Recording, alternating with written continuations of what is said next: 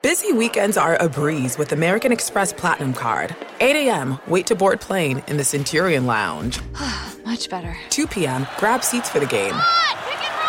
6 p.m., book an exclusive reservation with Resy Global Dining Access. Right this way. Because the American Express Platinum Card offers access to the Centurion Lounge, must-see live events, and exclusive reservations at renowned restaurants. That's the powerful backing of American Express. See how to elevate your experiences at americanexpress.com/withAmex. Terms apply. Okay, here's the situation. Our daughter Mia is leaving for her first sleepover. We have friends coming to stay, and we just got a puppy. So I go on Instacart and solve everything in one order from Kohl's. Fun PJs for Mia. Oh, new bedding for the guest room.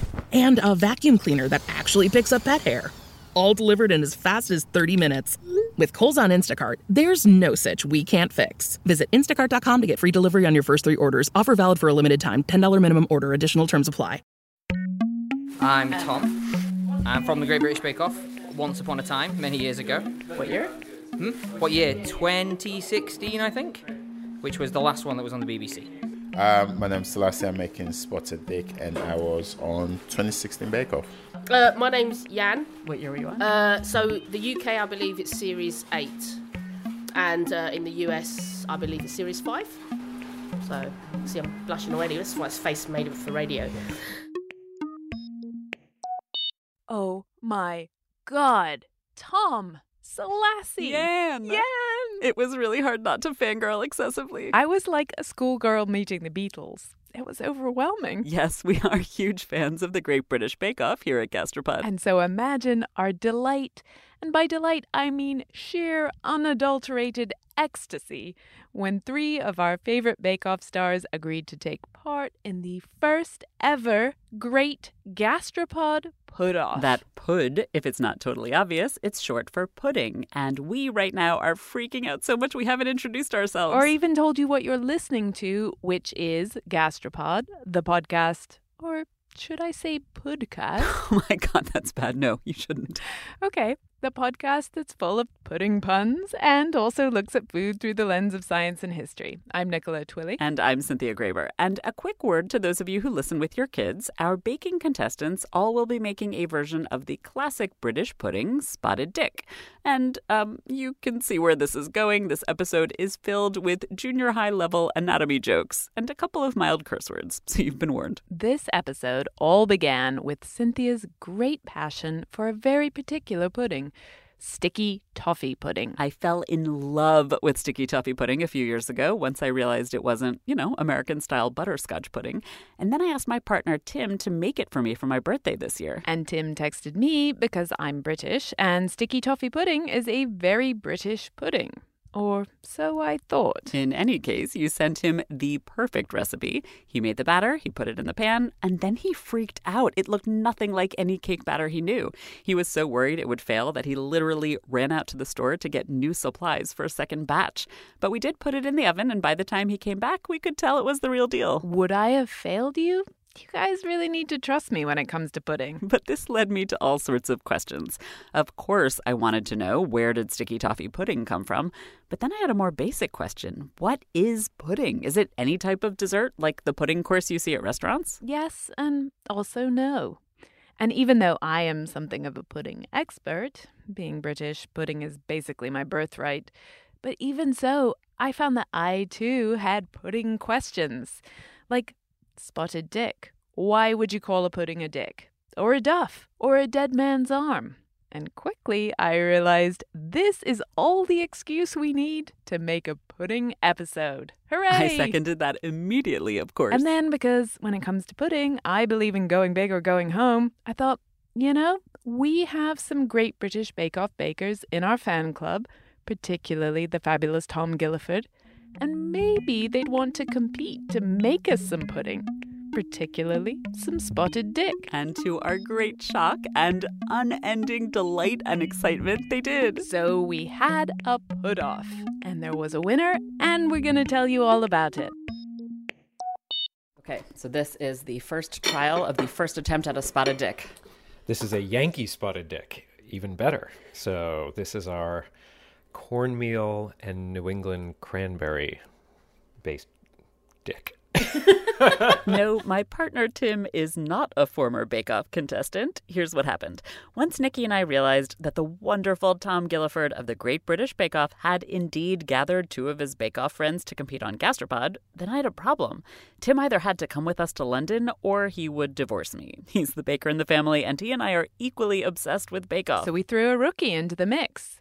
4 bakers, Jan, Tom, and Selassie from the Bake Off, Tim from Casa Gastropod, 1 evening and 1 challenge to create a spotted dick with a twist. Well, a mini dick, actually. Tom kindly pointed out that a full-size dick would take too long, so to speak. It begins. Spotted dick traditionally is a steamed pudding with raisins or currants in it. It's typically served with custard poured over top. But back in our home in Boston, Tim invented his own spotted dick recipe for the competition, a Yankee dick, and we gave his very first bake of it a try.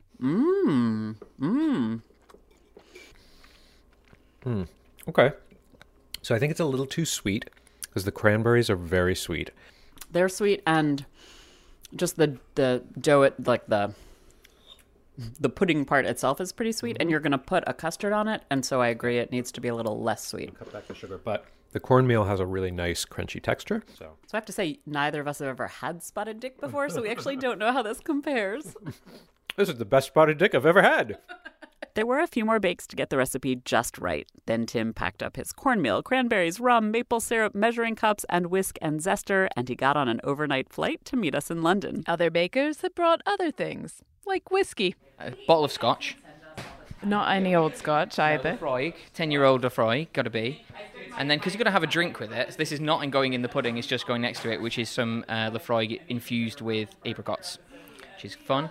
And then my knife roll, which doesn't have any knives in it today, just has like cling film and an orangutan-shaped potato peeler. That's amazing. And my nitrogen siphon, which I'm excited for using later on for nitrogen-infused custard. In case you've never played with a nitrogen siphon, I have not yet had that particular joy. It's how you make something foamy if you happen to be a high-tech chef or baker. You use it to infuse a liquid with tiny bubbles of nitrous oxide. Tom had brought his own ingredients and pudding gear, but he'd also done Selassie's shopping. Rhubarb, though, I see. That's for Selassie. I don't know what the rhubarb's about. I'm assuming he's using rhubarb because he hasn't asked for any dried fruit. But I wouldn't put it past him that he gets here and he's like, "Where's my dried fruit?" And I'll be like, "In the picture of the note that you scrawled by hand with no measurements on it and sent to me saying, 'Buy this,' which was sent to me sideways." You are his bitch. Yeah, I am. Selassie hadn't shown up yet on his trademark motorbike, but his ingredients were there. And Jan went shopping for her ingredients in her pantry. So I've chosen a steamed pudding, and for that I'm going to make some limoncello soaked blueberries. So the blueberries are dried, so because lemons and blueberries work really well. I've used it previously in an episode, so I know that it works. Which episode was that? It was the show that I went out on. So it's a winning combination. It's purely because I love the flavours. So, and plus dried blueberries lying in the cupboard, not looking sad, so I had to use them. I had currants, but these are more exciting, I think. So we've got Tim the rookie with his Yankee dick. We've got Jan with her winning combination of lemon and blueberries. Tom also went shopping in his cupboard for something to go with the whiskey. I am making an apricot, pistachio and sage spotted dick. Then we're putting a sage and Lafroig syrup over the top and using a Lafroig Demerara sugar nitrogenized custard, which is going to be really light and fluffy. It's weird stuff, but it tastes amazing. Why these flavors? When Nicola said, "Hey, would you do puddings?" I had those flavors in my cupboard. And I was like, yeah, okay, we'll try and see what it does. And I like sage and everything. Sage is amazing. Sage and whiskey goes particularly well together. And I thought, why not? And I don't like raisins, so... That's Jan and Tom, but we're still missing one. And if comments on our Facebook page are any indication, we have some Bake Off fans who are also quite fond of Selassie. I will admit, I too have a giant crush on Selassie. But if you remember the season that Selassie and Tom were on, you probably aren't surprised to hear that Selassie showed up late. Hey! Selassie's excuse was literally that he had to help an old lady across the road. Selassie. Even though he seemed quite chill as he whipped his helmet off, the stakes at our gastropod put-off were high for him. When he took part in Bake Off, he was a banker. But he'd since thrown that in to train as a pastry chef in Switzerland. In other words, he's gone pro. But he's still the same Selassie who constantly forgot ingredients during his time in the tent. I'm trying to keep it simple, but without the raisins, only because I forgot to include that in my recipe. Yeah. I'm making a simple custard, vanilla custard, and I'm going to make hopefully it works, I'm going to make a rhubarb jelly and cut into cubes, and that's just going to be used for decoration. I was going to make a crumble but we don't have an oven, do we? So I was going to make a speculoos crumble, but yeah, sorry. It's your fault. We'll make do with what you have. All the contestants had been warned this kitchen was fairly basic. Each contestant had just one induction burner they could use for both their custards and their actual puddings. Sorry, this is better than my own kitchen. I may well move in. I really played up the basic nature. I'm sorry. I just wanted expectations to be low. It's really how I operate. It's totally true. It's like they basically described it like some cave with a whisk. And maybe some fire. In reality, the kitchen was quite high-tech. The lovely Sam Bompas of Bompas and Par, you'll remember him as the star of our jelly episode, he loaned us his test kitchen for the night, along with the fabulous Danny, the Bompas and Par development chef, for which we will be eternally grateful. But it was pretty small for the baking of 4 spotted dicks. Still, everyone was in good spirits. We poured some drinks, and the bakers got right to work on their spotted dicks. If you closed your eyes, it was kind of like the TV show. This is just like it being in the tent. It is. As we've said, all the bakers were riffing off the same classic British pudding, spotted dick. But before we get to what is spotted dick, where does that name come from, and why is it a pudding, I want to know, why weren't they all baking versions of sticky toffee pudding? I mean, just think for a second, Cynthia. How much more fun is it to say spotted dick repeatedly than sticky toffee pudding? To be fair, it's not that I don't love a good sticky toffee pudding. It's not for nothing that it's one of the most popular puddings in the UK. It's an icon, is probably the best way to describe it. It is such a classic British pudding in terms of you will see it on everything from, restaurants to pubs to microwave meals. Everyone loves a sticky toffee pudding. It's got that kind of indulgent yet comforting feeling. Felicity Cloak has many claims to fame. You will soon hear her as one of the expert tasters of our Great Gastropod Put-Off. But more to the point, she's one of my favourite cookbook authors and recipe writers. She does this column in The Guardian, The Perfect Version of Everything, that is amazing. It was her perfect sticky toffee pudding that I sent to Tim to make for Cynthia's birthday. Successfully and totally deliciously. So, for those of you who haven't yet had the extreme pleasure, we asked Felicity, what is a perfect sticky toffee pudding? It's a sort of batter pudding with dates in it, so it's quite rich but still fluffy, and then it has a really rich buttery toffee sauce poured over the top, and then ideally it's served with ice cream and custard, but that is going above and beyond with the indulgence. But the interesting thing about it is that it's not actually a British pudding at all. It's a Canadian pudding, and it's quite recent. Wait, what? But didn't Felicity just say that it's an iconic British dish? So everyone thinks that it's the kind of thing that you see in boarding school stories and Charles Dickens and stuff, and actually I think it's a sort of 1920s Canadian thing. But, we're magpies who've been stealing things from all over the world for centuries, and we're not going to stop now, apparently. Okay, so according to Felicity, Oliver Twist would never have sat down to a sticky toffee pudding. But I'm confused. Who did the stealing, and why is sticky toffee pudding virtually unknown in Canada if that's where it came from?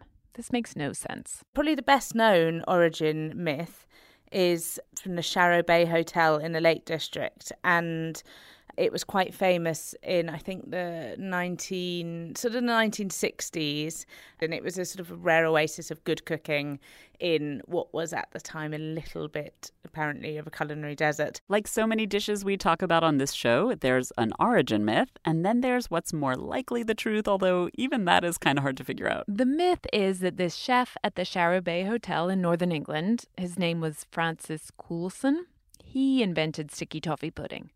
Then there's a rival myth. The Cartmel Village Shop, just a few miles down the road from the Sharrow Bay Hotel, they claim to be the home of sticky toffee. And you can find Cartmel Village Shop ready-made sticky toffee puds in supermarkets all over the UK. And then still others say it was actually invented in a hotel in Aberdeenshire in Scotland. Felicity thinks the Sharrow Bay Hotel Francis Coulson theory is the closest. But the interesting thing is that actually, if you dig a little bit deeper from these off-pedalled origin stories, you can find out that actually, I think Francis was friendly with a Canadian woman, and there's definitely been very similar puddings found that are much earlier and from Canada. So it seems likely that he made it famous, but probably didn't invent it. There is some evidence to back this up. Francis Coulson apparently confessed to a fellow British chef that he borrowed the original recipe from a lovely woman in Lancashire called Patricia, or in some versions of the story, Peggy. And apparently she'd got the recipe, which maybe involved maple syrup rather than toffee sauce. She'd got it from a Canadian serviceman who was stationed at her house during the Second World War. Which sort of makes sense as an origin. So I don't know, unfortunately lost in the mists of time and sort of weighed down by layers of toffee sauce, is how he got that recipe from her. And, you know, did he eat it at her house? Where did it come from? We don't know. So the origins of sticky toffee pudding are still kind of a mystery, but it seems pretty clear it's not originally British, and it's not actually a pudding. It is an unusual pudding. Instead, it's not this kind of standard pudding that people here would make. It is a pudding in the sense that all desserts in England can be called puddings, but it's not a pudding, if you see what I mean. I have no idea what you mean. Even I was confused about what a British pudding truly was, to be honest, and I'm British. So we went to consult the expert in Belgium. As one does. What a beautiful tea you've made for us here. Well, I enjoy making an effort in tea. My name is Regula Isewin. I'm from Belgium, from Flanders, the Dutch-speaking area of Belgium. And I have written a book called Pride and Pudding and a book called The National Trust Book of Puddings about the history of British puddings, savoury and sweet. Yes, a Flemish Belgian is in fact the world's expert on British puddings. As you might imagine, Regula is a hardcore Anglophile. So we asked her, what is a pudding? So a pudding can be lots of different things. It can be savoury, which is the actual mother of pudding, the alpha pudding, which is haggis type of dishes, and sausages, black pudding, blood sausage. That's what the mother of puddings is. But pudding can also be sweet, and that's what it evolved to through the ages. And today pudding is synonymous with dessert. But while all desserts can be pudding, not all puddings can be dessert. That answer was not exactly crystal clear. So we also asked Felicity and got pretty much the same answer. It's a blurred line, and Venn diagram terms, there's an awful lot of overlap. So pudding can generally mean dessert in general. So anything from a slice of birthday cake, you can say, what are we having for pudding? It could be that, or a fruit salad if you're my mum. But also, more specifically, it does refer to the sort of slightly heavier, less fancy sort of traditional pudding. So a really, probably not a fail-safe, but quite a good rule is that if it's French or Italian, it's probably not a pudding. It's a dessert. But if it's, British or Irish, then it probably qualifies as a pudding. But then, of course, you have the vexed question of stuff like black pudding and hog's pudding, which are sausages and definitely shouldn't be eaten for dessert. So that's hard. Haggis is also a pudding, and obviously that contains all sorts of offal. So there's sort of three different meanings, and I don't know how long you have to live here to figure it out. As someone who has never lived in the UK, I literally once texted Nikki in the middle of Great British Bake Off to ask, how can there be a pudding week if all desserts are puddings? The questions that really matter, brought to you by Cynthia Graber. I was really stressed out about this. Bake Off is so stressful that I have to watch from behind a cushion, so I feel you. But the key to understanding pudding is really what Regula just called the mother of all puddings, haggis.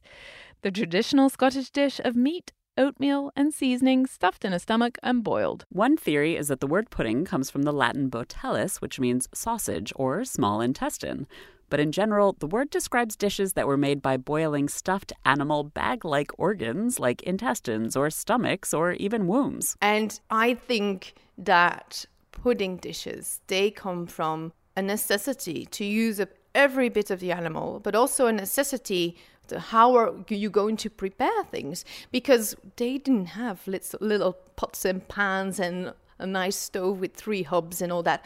They only had this animal and an open fire, and they had to prepare food, and they had to see how can we do this without any vessels. We talked about this before in our pots and pans episode. Fire was used for cooking long before people had any pots and pans. So they used the handy bags that came with the animals, and they stuffed all the little smaller bits of meat and fat that you couldn't roast into these bag-like intestines. And hey presto, you have what we know as a sausage. Or a pudding. Exactly. Puddings and sausages are exactly the same. It's just because we have lost track of what a pudding is. Because today we think of pudding as sweet things. There are still some sausages in the UK that are called puddings, like black pudding. If you've ever been to a classic British restaurant, you might have eaten it. It's made with blood. That's why it looks black. And it's usually fried. It's got a soft texture. It's part of a full English breakfast. These kind of encased boiled sausages stuffed with meat and fat and herbs and maybe some grain as a filler, they're the original puddings. And they go way back. In Homer's Odyssey in 800s before Christ, there is the story of Homer returning home from the Battle of Troy and finding his house full of suitors to marry his wife because she thought that he had died in the battle. And there is one paragraph where he describes that there is black pudding being made in his house. So that's how we know that puddings have always been around. These types of dishes were popular all over Europe, but they looked different depending on where you lived. In Mediterranean countries, sausages had a denser, harder texture because they could be cured in the dry air. And there's not a lot of dry air in the UK. It's a tad bit more drizzly. So puddings in Britain became different, softer and squidgier. And just like the Italians and Spanish loved their cured sausages, well, we love our puddings. Already in the 17th century, we can clearly see that pudding was considered something really English, quintessentially English. And that we know from a diary of a Frenchman who traveled around England, and his name was François Maximilien Misson, and he wrote, "Blessed be he that invented pudding, because it is a manna that hits the palates of all sorts of people, a manna better than that of the wilderness, because the people are never weary of it. Oh, what an excellent thing is an English pudding! To come in pudding time is as much as to say, to come in the most lucky moment in the world." And this is a Frenchman being quite lyrical about English food. Which is not something you hear very often, to be perfectly honest. You might have noticed that the Frenchman said it was an excellent thing to come at pudding time. People often ate puddings at the beginning of the meal, and they were such an integral part of that meal that dinner time was literally called pudding time. And one of the most famous pre-dinner puddings is still super popular today, Yorkshire pudding. This is a batter that's traditionally cooked underneath the roasting joint of meat to soak up the dripping. And the farming families, they would have the pudding before the meat because it would fill them up and it would stretch the meat for longer and maybe even have leftovers for the next day. Now, the really poor families, they didn't have even a pudding. And the rich? Well, of course, they had plenty of meat to go around, but they also loved a good pudding. They jazzed up their puddings with expensive ingredients, dried fruit and spices and herbs. And they always perceived puddings to be sweet because they were always flavored with spices like ginger and cinnamon, and they always had sweet herbs and then sometimes currants and figs and all kinds of things that sweetened it before there was sugar around. Sweet is a relative word here. There wasn't that much honey around, and there was even less sugar. Cooks added dried fruit to their meat or fish dishes, which isn't that weird. Figs or plums or dried cherries with meat or orange peel with fish, it's delicious. In the past, they didn't really care about the fact that fish should be savory. They just thought, what can we do with the texture of this meat? And what can we make of it? And of course, because we are human, we like sweet things. Two things happened to change the destiny of pudding and make it synonymous with dessert. The first was sugar. Sugar was a rare and expensive spice in the Middle Ages. Only the rich could add it to their stuffed intestines. And then Europeans set up plantations with slave labor in the Caribbean and Central and South America. Sugar was still expensive, but it became more common. And then finally, mechanization and expansion made it even cheaper in the 1800s. That was the turning point. So the introduction of sugar to puddings, it goes quite quietly for a while until it becomes relatively cheap in the 19th century. The second thing that relegated pudding from a main course dish to its own category at the end of the meal is something we've talked about before, the shift from dining à la française, where everything was just served all at the same time, banquet style, to dining à la russe, which is a style where there are some dishes on the table, but then there will be footmen and they will come and present a silver platter with some salmon, with some asparagus, and the chef has more control about how food is combined onto the plates of the dining guest. And that is when, of course, people start thinking, like, should there be a sweet pudding on the table when we're having salmon and asparagus? And they start finding that quite strange, and it starts moving towards the end of the meal. Again, like the introduction of sugar, the migration of sweet things to the end of the meal was slow. It took place over decades, with the super rich changing their eating habits first, and the poor, well, they weren't eating multi-course meals until much later. And as everyone starts to be able to get a hold of more sugar and they move that sweet dish to the end of the meal, they also think, hey, let's get rid of the meat in our puddings. Meat belongs in the savory course. These sweet puddings become pure sweet. So they get rid of the meat in their puddings, but they keep all the dried fruit and the spices and the sugar and the grains and even the animal fat. And the result is what we think of as British pudding today. Puddings like Spotted Dick. That smells really good. Oh, very pretty and pink. I like pink. What's in it? It's just rhubarb. Meanwhile, back in the put-off kitchen, things were going well. At least for some of the bakers. Tim, I just also have to say to the listeners that you just are, like, you haven't even slept all night. Yeah, so I was on the red eye from Boston, didn't sleep a wink, and now here I am trying to pretend I know how to cook. Tim's hands were a little shaky, I'm not going to lie to you. Here he was, zero sleep, ingredients and equipment schlepped across the ocean, competing against some of the very best amateur bakers in the UK. Could he make it work? And would he forgive me if everything fell apart? Yeah, seriously, you were potentially even more nervous than Tim, Cynthia, let's be honest here. But even Jan was experiencing some baking issues. When you're an American Express Platinum Card member, don't be surprised if you say things like, Chef, what course are we on? I've lost count. Or, Shoot that!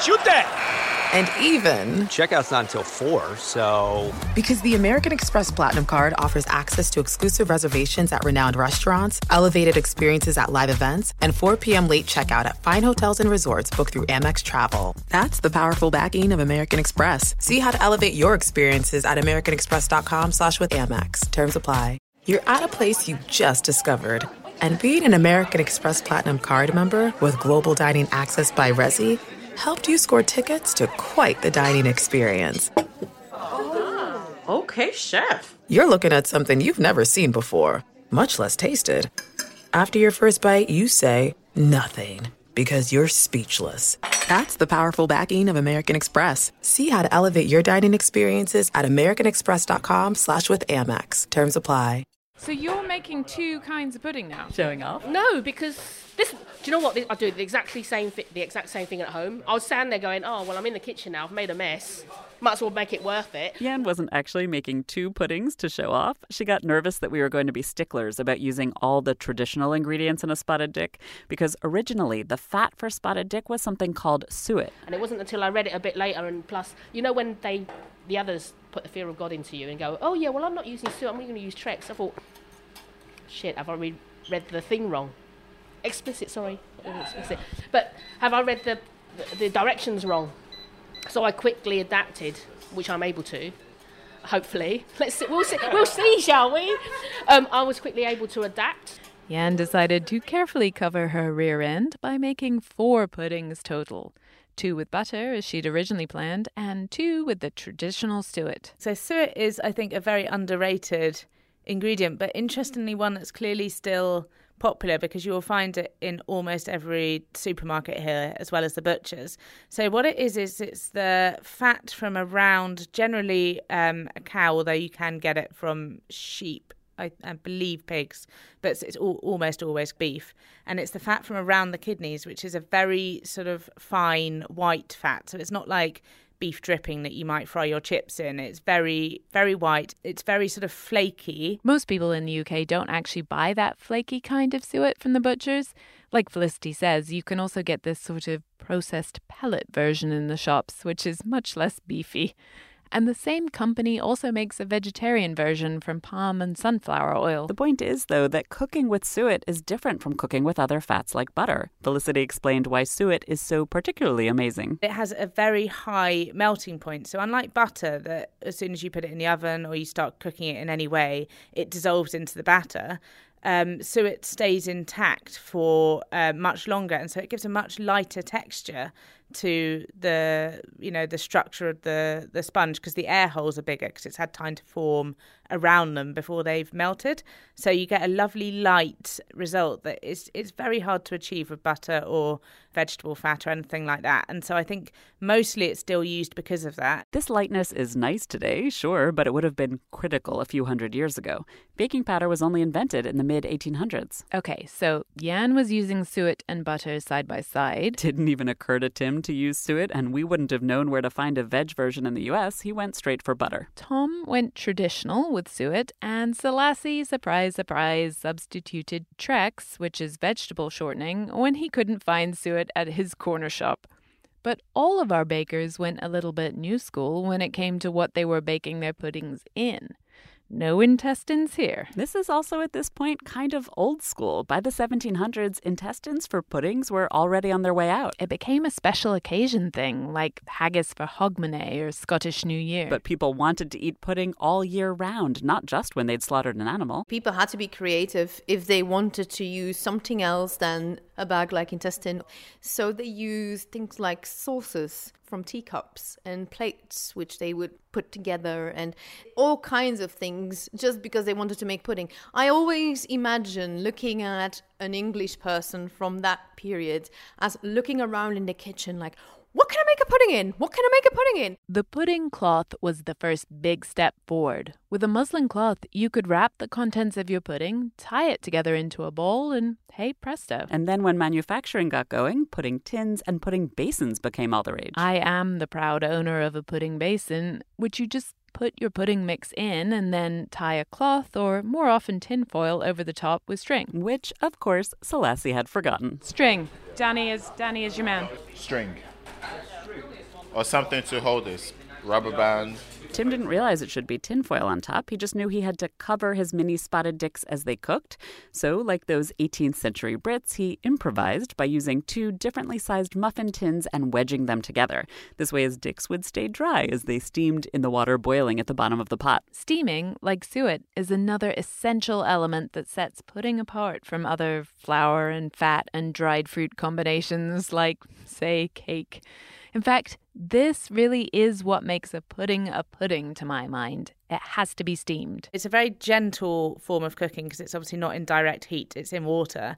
And also because it's moist, so even though it's in this ceramic basin, the top has a sort of porous, either it's wrapped in muslin or, more modern people would probably use foil. And so there is a certain amount, I think, of moisture sort of gets in at the top, and so it's just a sort of gentler form. It's much slower. It will take, I think a Christmas pudding will probably take you about 6 or 7 hours to cook in total, so it's not fast, but it does give, I think, a gentler result, and you're not going to get any browning or anything like that. So they quite often look slightly pallid and unappetizing, but they're always super moist and delicious. Tim kept an eagle eye over his Yankee dicks as they cooked, because that water can boil away if you're not careful. Steamed puddings are not the most hands-off recipe to make. You can't just, shove it in the oven and forget about it. You have to, keep an eye on it. It's bubbling away. It will boil dry. As soon as you leave the room, you'll suddenly hear this hissing and go, oh God, the water's boiled, out and my pan is burning. Someone forgot to give this memo to Tom, though. What happened was, at one point I noticed he disappeared, and I wandered round the corner and found him at the sink.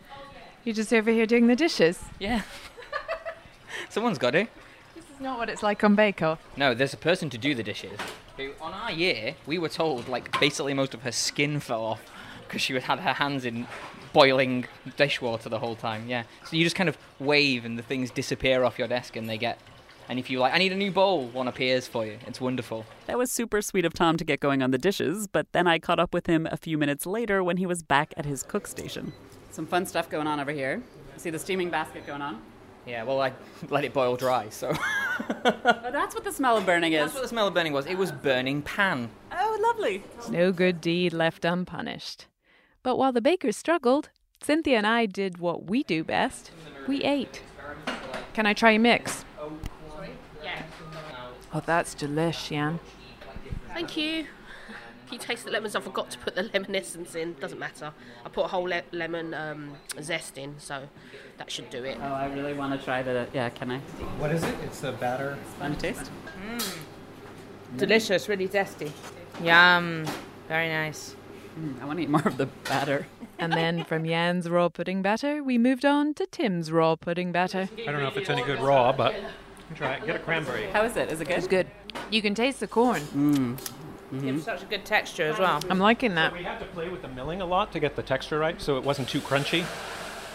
So now you know why Spotted Dick has suet in it traditionally, and why there are traditionally bits of dried fruit in it, and why it's steamed. But where in the world does that name come from? Yes, so Spotted Dick is probably the coolest name for a dish ever. It basically just means spotted dough, because Dick was just a word for dough. Sorry to burst the bubble.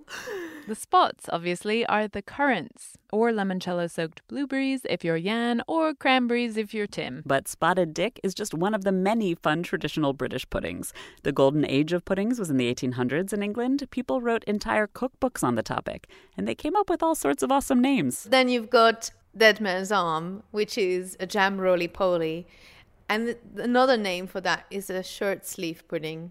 So from shirt sleeve pudding, it then went to Dead Man's Arm because it looked like a gentleman's arm in a shirt sleeve, and the spiral of jam in the middle could be blood, couldn't it? If you haven't had a jam roly-poly, well, you haven't lived. But to help you picture this Dead Man's Arm, it's a long cylinder pudding, traditionally wrapped in a cloth with raspberry jam rippled through it. And it's delicious. In Regula's book, there's Sussex Pond pudding, peas pudding, War and Peace pudding, and plum duff. AKA Christmas pudding. Which we don't have in America, but apparently it's super traditional in the UK. Plum duff is quite a close cousin to Spotted Dick. Because duff is a dialect word for dough, and plum is a dialect word for old word for raisins. So more dough and dried fruit, but with extra spices and darker muscovado sugar to make it more Christmassy. Christmas pudding as a Christmas tradition is actually a surprisingly modern invention. In the early 20th century, Britain had suffered a lot of losses in the war, and so King George set the groundwork for something called the Empire Marketing Board that would create a surge of patriotism around buying British. And in 1925, a recipe for Christmas pudding was distributed entitled Make Your Pudding from Empire Products. And the massive plum pudding was paraded around the streets of London. Sometimes I'm so proud to be British. Nikki, I still don't really get this Christmas pudding thing. What is it, and what are your Christmas traditions around it? So the thing most Americans find slightly horrifying about Christmas pudding is how far in advance you make it. You're supposed to make it on Stir-Up Sunday. Which is, what is Stir-Up Sunday? Yeah, so my knowledge of the Christian side of this is a little fuzzy. I'm more on the pudding side. But it's about a month before Christmas at the start of Advent. And there's a reading that's always read on that Sunday in church that includes the line, "Stir up, we beseech thee, O Lord, the wills of thy faithful people." They would walk home and they would idyllically start making the pudding with the entire family. That's what I imagine. I think it's only the women who would have done it. Okay, you go home after hearing that you're supposed to be stirred up and you start stirring up pudding? Yes, exactly. And you have to stir it east to west because the three kings came from the east. It's this really, really dense mix. It's so full of dried fruit, it's actually quite hard to stir. And then you steam it, it's cooked, and then you wrap it up and you put it somewhere dry and cool for a month. But then you unwrap it every Sunday to feed it with brandy. So you have a dense steamed pudding that you've kept in the pantry for a month and you've been soaking it with brandy every week. Yum. Yep. And then you steam it again on Christmas Day, and then you stick a sprig of holly on top for decoration, and you give it one last dousing with brandy, and you set it on fire. I have no way of actually scientifically or historically proving this, but I think the English have always loved dinner theatre. And of course, that would be quite extraordinary, wouldn't it? If you would have your pudding with flames. So apparently setting puddings on fire is something of a tradition. And Selassie decided that setting his pudding on fire would be a good idea in the Bumpus and Parr test kitchen as well. So what are you doing with the blowtorch? Just to give that nice caramel. Mind your good friend. You're insured, aren't you, for everything? I don't know. Oh, the sugar caught fire. You don't really need the kitchen. Wow, that was more exciting than I expected tonight to be. I have to say, doesn't pudding just sound like basically the greatest thing in the world at this point? It has the best names, it's the fluffiest and moistest thanks to the suet and steam, and it's definitely the most dramatic dessert out there. But other than sticky toffee pudding, which, as we've told you already, is not a traditional British pudding, puddings aren't so popular anymore. They kind of lost their shine in the 20th century. It's actually the same story we've told you before on Gastropod. After the First World War, middle-class people no longer had domestic staff, and then, as the century went on, women went out to work, and basically no one had time to bother with a pudding that needed to be watched for 6 hours to make sure it didn't boil dry. There is a little bit of a pudding revival today, but it's still not a hot dish on the dessert menu, other than, as I've heard, the dining halls in British schools, right? Isn't that where most Brits have eaten spotted dick? Exactly, which is why many of us have a certain nostalgic fondness for it, even if we haven't eaten it in 20 years. Sam Bumpus is exactly the same. Oh, enormous spotted dick. Yeah, real school dinner's fair, isn't it? Which is always a delight. There's something of nostalgia, mystery, horror all intermingled in the same. And comedy as well. It's perfect British dish. Well, here in the Bumpus and Parr kitchen, we are bringing pudding back. Because our bakers made mini spotted dicks, they were ready in just a little over an hour. Jan's were first. Wow, Jan, that's beautiful. Oh, it's a pud. Smell it. Oh my. Smell it. Oh, wow. Oh, lovely. Oh, divine. Fine. That's okay now. And then, as the bakers brought their spotted dicks out to the table, our expert panel of Felicity, Sam, and Danny grabbed their spoons and prepared. There are factors we're determining what the best spotted dick is based on. Sam, if you don't know how to judge a spotted dick at your... I don't know, but is it look? Is it texture? Is it feel? Like, you know, what makes a good dick? What do you value in a spotted dick? Or a mini dick, I should say. This is a horrible wormhole, isn't it? I was gonna get excited about mouthfeel, but it's... Only you can see the blushes on radio. Everyone's like, a little bit awkward now. Yeah, everyone's standing around really awkwardly with their arms forward. We are British. I was going to say, not the Americans. We have no problem with this. After that initial awkwardness, our esteemed panel started off by tasting Tom's mini dicks, which had chopped dried apricot and powdered pistachios and sage and nitrogen-infused foamy Lafroig custard. Here we go. Okay, I'm going to dig in. Yeah. It's quite an aroma wafting up. It's the whiskey. Yeah, I can smell the whiskey. Yeah, it's all pissed. It really like rolls across the palate. It was definitely the most complex spotted dick I've ever had in my life. But then, probably going from that's not very high barrier to entry. I love like the contrast of like the airy, moussey, foamy texture and really dense. Solid. Did you say in the stud? Yeah, it's good. But it's what you want. Like if you have a spotted dick that doesn't make you go into a coma afterwards, then it's not the full experience. You're right not to put too much sugar into it because actually there's so much apricot in there that actually it would have been too much. I think it's really well balanced and actually it's quite. What fat did you use in it? Just suet. Okay, it's very nice. It's very nice and it's like a dumpling, which I guess a steamed pudding is basically. It's lovely. My God, that custard is quite strong. It's great. If I get arrested cycling home, I will be citing you. Next up was Jan with her butter dick and her suet dick side by side. The suet version was the clear crowd favorite. Definitely that one.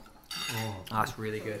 Wow. And they're both good, but that is more of a spotted, obviously, more of a spotted dick. The taste of England, like English baking, I think, right there. This is something you can really like gnaw on, and then hefty. What is the taste of English baking? What does that mean to you? So it's like just that heavy, using dried fruits, along with like the rich custard. Yes, exactly. It like does. Yeah, like that's my nan in a flavour. That sounds good. Don't Hi, put Grandma. anything too extraneous in there. Don't fancy it about. Next up was Selassie's, which looked absolutely gorgeous. It's looking good. Presentation, maximum points, I think. Gorgeous. It's like if you could ever have a bouquet of spotted dicks, this is it. As Tom pointed out, though, without any dried fruit, it was really more of a spotless dick.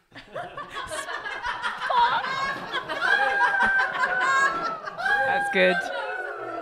That's good. Everyone then moved on to Tim's Yankee Dick with a maple and rum custard, which I have to admit was basically the opposite of Selassie's in terms of appearance. I think it's quite a revelation because it's probably like the beigest thing I've ever seen in my entire life. It's like, it's like you can't even describe the colour because it's sort of khaki on a plate. But then the taste is really good. So it's Flavor over presentation. Flavor over presentation, yeah. At this point, Cynthia and I were basically dying. Everyone else was eating pudding, and we were holding microphones. It was extremely painful. But for you, dear listeners, we will do anything. Like Nikki said, we were dying. I wanted to dive right in, but prizes had to be awarded. So what do you reckon? It's the lowdown. It's hard because they're apples and pears, isn't it? Well, it's just between innovation and then like the classic, truest form of the classic. What it brings to you, yeah. And I wholeheartedly love the is it Tom's? The whiskey one. Yeah. And I kept on going back to that and back to that and back to that. Intimidation through the glass. We're being intimidated. There's somebody watching over the judging here. That intimidation, that was Selassie pressed up full body against the glass, staring at all of us. But we pressed on. Yeah, and also the other toss-up is presentation. And there was some really tasty stuff going on, and the presentation was kind of like very kind of grassroots. That's being polite. Grassroots. Rustic. And then some of it was very elevated. Yeah, I think if we're judging just on the spotted dick itself, then I think, Tom's was the most interesting, I think, because of that, the way that it was so intensely savoury, and yet it had those apricots and the sage. But I really liked Tim's with the cornmeal. That was the one that made me think, I want to try making a spotted dick with another type of grain, because it had a really interesting texture. The cornmeal for me has stood out like from the moment I tasted it in terms of delivery. And it's just because it was so different and interesting and just really good. But there's also none of that nostalgia though. And it was so culturally alien in terms of like what the spotted dick is. Yeah. If it wasn't presented to me and said this is spotted dick, I wouldn't have got it. Yeah, I might have thought it. Yeah, it was a traditional Native American cake. The blueberry spotted dick. That was classic. That was very classic. Nailed it, didn't it? Yeah. Yeah. None of them were rubbish. That was the problem. I'm going to controversially, I think, go with the cornmeal and stand by it. Explain your reasoning. Just because I just enjoyed it the most. Like the texture was it just didn't come across like it was a steamed pudding in any way whatsoever. So to be able to achieve that by using some different products than the standard with the same process, it just amazed me that that's what came out. And the custard was delicious, even if it was a little bit like scrambled eggs. But it was delicious. And the presentation wasn't anything right home. Absolute zero. Minus. But, It's not the point of a spotted dick, exactly. really, though. And it's radio, not telly. That's true, it's good. All right, Sam, put your stake in the ground. Well, I might have been a little bit nobbled, though, by the amount of Lefroy whiskey that was in Tom's. It is a spirit that I have a great affection to, and I really revelled in it. It was great. So I have the casting vote, unless I'm going to go for another one completely, Okay, here's the situation. Our daughter Mia is leaving for her first sleepover. We have friends coming to stay, and we just got a puppy. So I go on Instacart and solve everything in one order from Kohl's. Fun PJs for Mia. Oh, new bedding for the guest room. And a vacuum cleaner that actually picks up pet hair. All delivered in as fast as 30 minutes. With Kohl's on Instacart, there's no such we can't fix. Visit instacart.com to get free delivery on your first 3 orders. Offer valid for a limited time. $10 minimum order. Additional terms apply. Now we are going to tell you who won the Great Gastropod Put-Off. Felicity has the honour tonight of presenting the pink jelly. It's my great pleasure and privilege tonight to announce the winner of the first annual Gastropod Put-Off, British edition. And the winner is, and it was very hard and we nearly came to fisticuffs over various custard things in there, but the winner is, Bake Off silence, Tom. Let me present you with this jelly. Thank you. I just don't know what to say. This is what I've always wanted. Finally beat Selassie. I mean, what? Yeah, well, it was good fun. I enjoyed it. Thank you all. I wish every Friday it ended like this. It's amazing. It's so good. I do too, Sam. I do too. If I spent every Friday night of my life at a put-off, I would not be sad. I just want to add that Tim was so thrilled to sort of come in second. Yes, his spotted dick was pretty ugly, but he invented a new dish and held his own against all these amazing, amazing bakers who we all totally love, so we were both pretty proud. We have his recipe and Tom's winning recipe on our website, as well as links to Felicity's perfect version of sticky toffee pudding and spotted dick, all on our website, gastropod.com. And I was pretty proud that such amazing bakers were willing to come out and spend a Friday evening baking with Gastropod. Huge, huge, huge thanks to Tom Gilliford for making it happen. He's working on a cocktail book right now, folks, so you'll be hearing more from him soon. And thanks also to Baker stars Jan and Selassie. We have links on our website. Thanks once again to Sam Bompus and Danny Cheatham of Bompus & Parr. You have our endless thanks for letting us come in and take over your test kitchen for the evening. And thanks to Felicity Cloak as well, to all 3 of you for being perfect pudding tasters. Felicity's recipes are literally perfect, and she's coming out with a new book this summer based on her very own bicycle Tour de France. It's already on my wish list. We have links at gastropod.com. I'd also like to give a special shout out to Nikki for coming up with the idea for this put-off, reaching out to Tom, and doing all sorts of crazy behind-the-scenes London work to make it come together. Absolutely amazing. And thanks to our incredible intern, Emily Pontecorvo, the pudding gifts are due to her magic. Finally, thanks so much to the queen of British puddings, the Belgian author Regula Isuin. Her book is called Pride and Pudding, and she has a new one coming out with the National Trust this summer. We have links, of course. And thank you, Regula, also for feeding us such delicious puddings. When we left Regula's house, we were in fact stuffed like puddings. It was a lovely feeling.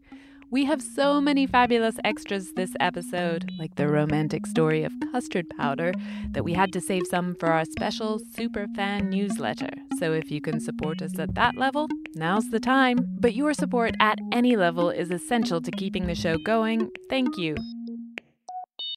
An epic matchup between your 2 favorite teams, and you're at the game getting the most from what it means to be here with American Express. You breeze through the card member entrance, stop by the lounge. Now it's almost tip-off, and everyone's already on their feet. This is gonna be good. That's the powerful backing of American Express. See how to elevate your live sports experience at americanexpress.com/withAmex. Eligible American Express card required. Benefits vary by card and by venue. Terms apply.